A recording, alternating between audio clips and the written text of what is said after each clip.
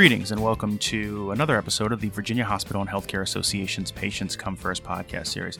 Podcast episodes are available on VHHA.com and on popular podcast hosting apps and sites, including Apple Podcast, Spotify, Pandora, and many others.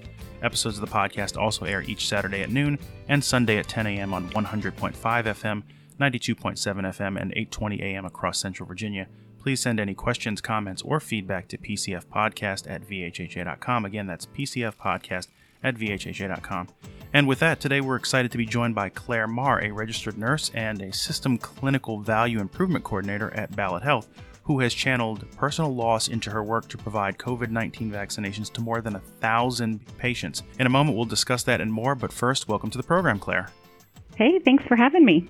Well, we appreciate you making some time for us today. And so, to begin with, let's establish a baseline here. We invited you to join the podcast after reading some news coverage about your work at Ballad to personally vaccinate more than 1,000 people, and I imagine that number has grown from there. Now, as a nurse, providing vaccinations, I would imagine, is probably part of the job description, but your mission, as I understand it, is also inspired by your late grandmother who passed away last spring due to COVID. So if you would, to start with, can you tell us just about your grandmother, what kind of person she was, and how her memory inspires your current work? Yes, I would love to talk about my grandma. My grandma Britta was an amazing person. She was a strong woman. She broke norms in her day. She, as a young woman, joined the Women's Army Corps during World War II, even though her fiance threatened to break up with her. Wow. And he did. He broke up with her. The way she tells the story, when they got back to the United States, she says, I got back at him. I married him. And so that's the love story of my grandparents. But she also had a bachelor's degree. She worked for the Cornell University Extension Office in New York, teaching life skills in the community there. She also taught adult education classes in my home state of Ohio and volunteered in the community. And to me, she was an amazing grandmother. She was loving. She was enthusiastic. She was positive. There was, always a freezer full of ice cream. She had a closet full of board games. She had a thing for George Clooney, and she would knit me hats and scarves and pot holders. But as a child, she helped enlarge my world. She took me to museums, parks, libraries, and any time I thought about seeking more education, she was right there to encourage me and always, told me to, yes, if you're thinking about getting a degree, if you're thinking about enrolling in a program, you should do it. And so when she passed away, she was living in an assisted living facility. But whenever I would come to see her, she was always so proud of me for choosing nursing as a career. And she would point that out to anyone who came into her room. She would point to me and she would say, she's a nurse. She's a nurse.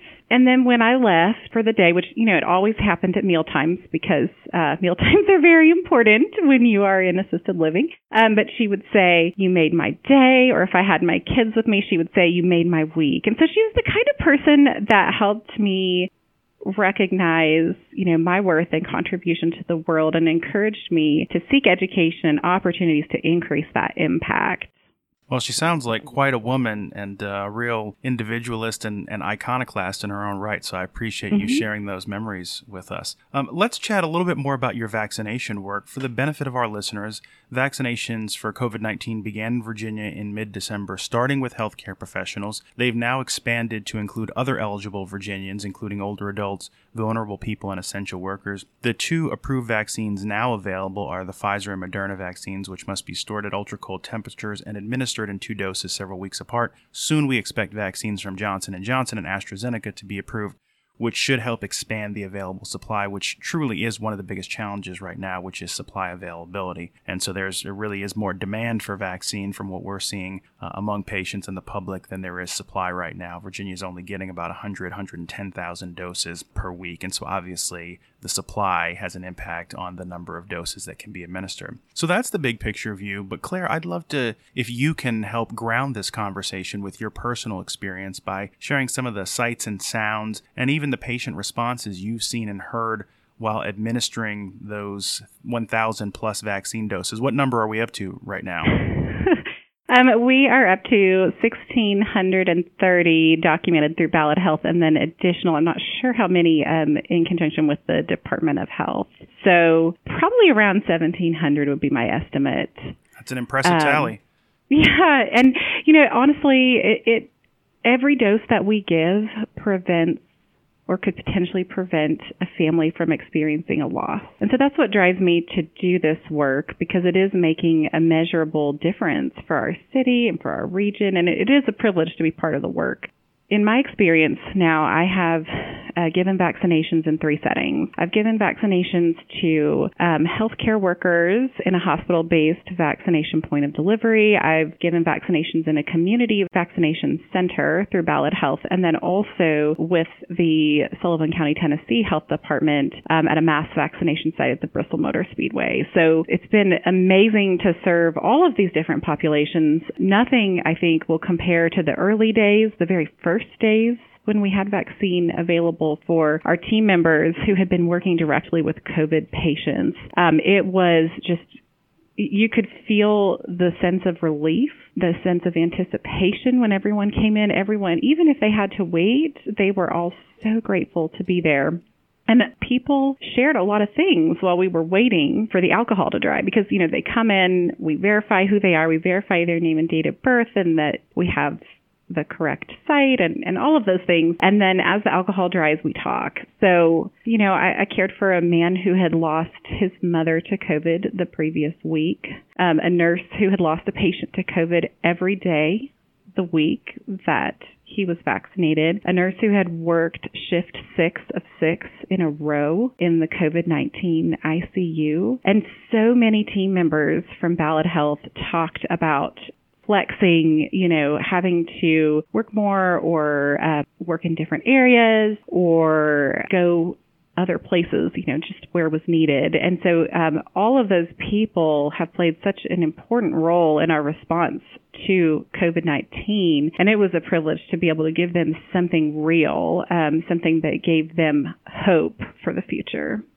Well, I did read about that event at the Bristol Motor Speedway, so good to hear that you were a part of that, and thank you for sharing your insight and observations. And your response actually is a nice segue to the next question, which is, we mentioned your work at Ballad, which is a multi-hospital health system serving Southwest Virginia and Northeast Tennessee. And over this fall and winter in particular, Ballad experienced a significant rise in hospitalizations, and the overall region dealt with elevated case positivity rates, which placed some strain on the health system and its team. And you just alluded to that and all of the really heroic work that your colleagues have done.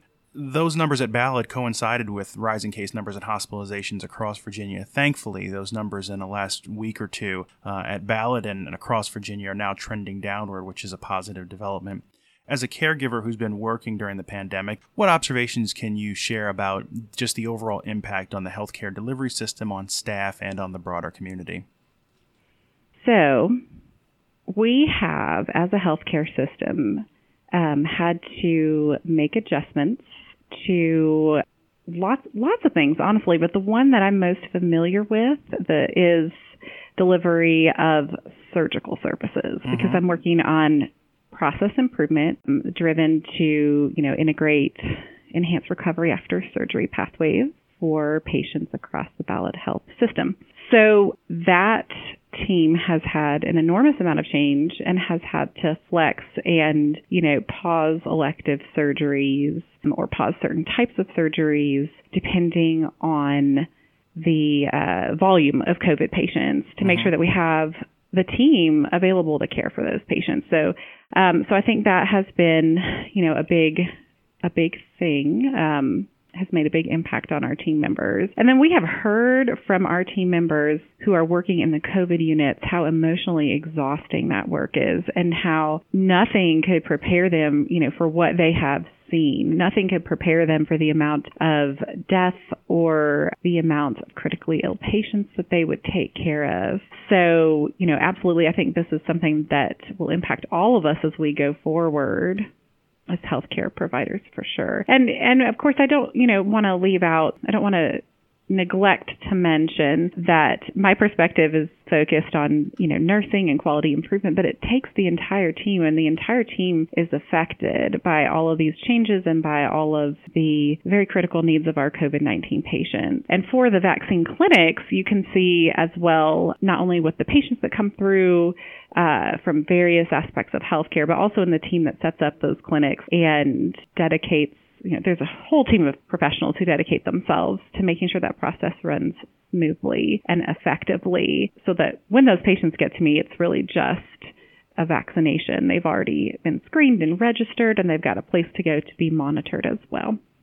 Well, it's well stated and great perspective just on how much of a total team effort this is. And also, I'm glad you mentioned that Ballad made the voluntary decision to suspend non-emergency scheduled procedures in many instances, which it's important to state has a real revenue impact on the financial bottom line of a health system. And many of our members have made these decisions at different points during the pandemic to respond. And that's a sacrifice from an organizational perspective, but it's one that's done in order to respond to emerging public health needs like this COVID pandemic. So I appreciate you wrapping that all up for us.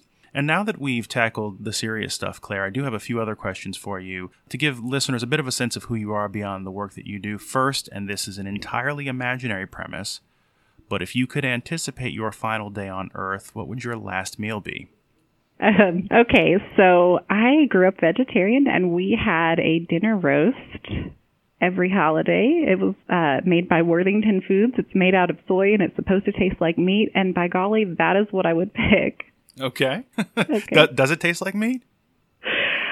No. But it's still really delicious. Okay, fair enough. The next question for you, Claire, is what's the top item on your bucket list? I would write a book. That About? is the top item. I think I would write a memoir. Okay. Yeah. Perhaps with some influences and anecdotes from your grandmother? Absolutely. Okay. And Yeah. then finally, if you were stranded on a deserted island, what one book, one album, and one movie would you take with you to keep yourself occupied? We will spot you a copy of the religious text of your choice. So other than that, what are your 3 entertainment survival kit picks? Okay, so I know I'm probably supposed to say something, very profound here, but I am a mom, and my favorite movie, even if I wasn't a mom, it would probably still be my favorite movie. It is Moana.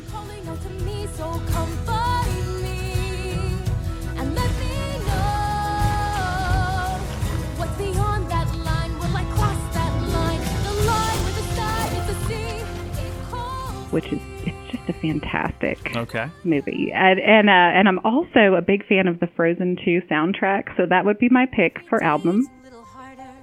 As I feel my power grow, don't you know there's part of me that loves to go into the unknown, into the unknown. Okay. And book is a lot harder. I really love, Eleanor Roosevelt and Ruth Bader Ginsburg. I have biographies from both of them that I absolutely love. But I might pick Wuthering Heights by Emily Bronte. Okay. All right. Well, listen, we appreciate you sharing those picks with us, and we also appreciate you taking some time to be with us today. And with that, that's going to bring us to the close of another episode of the Virginia Hospital and Healthcare Association's Patients Come First podcast. If you like what you heard, please make sure to leave us a 5-star review on Apple Podcasts and subscribe so that you know when new episodes are available. And we want to thank our guest once again, Ballad Health Nurse Claire Marr, for joining us today and talking about her experiences vaccinating people for COVID-19. So thanks, Claire. Thank you for having me.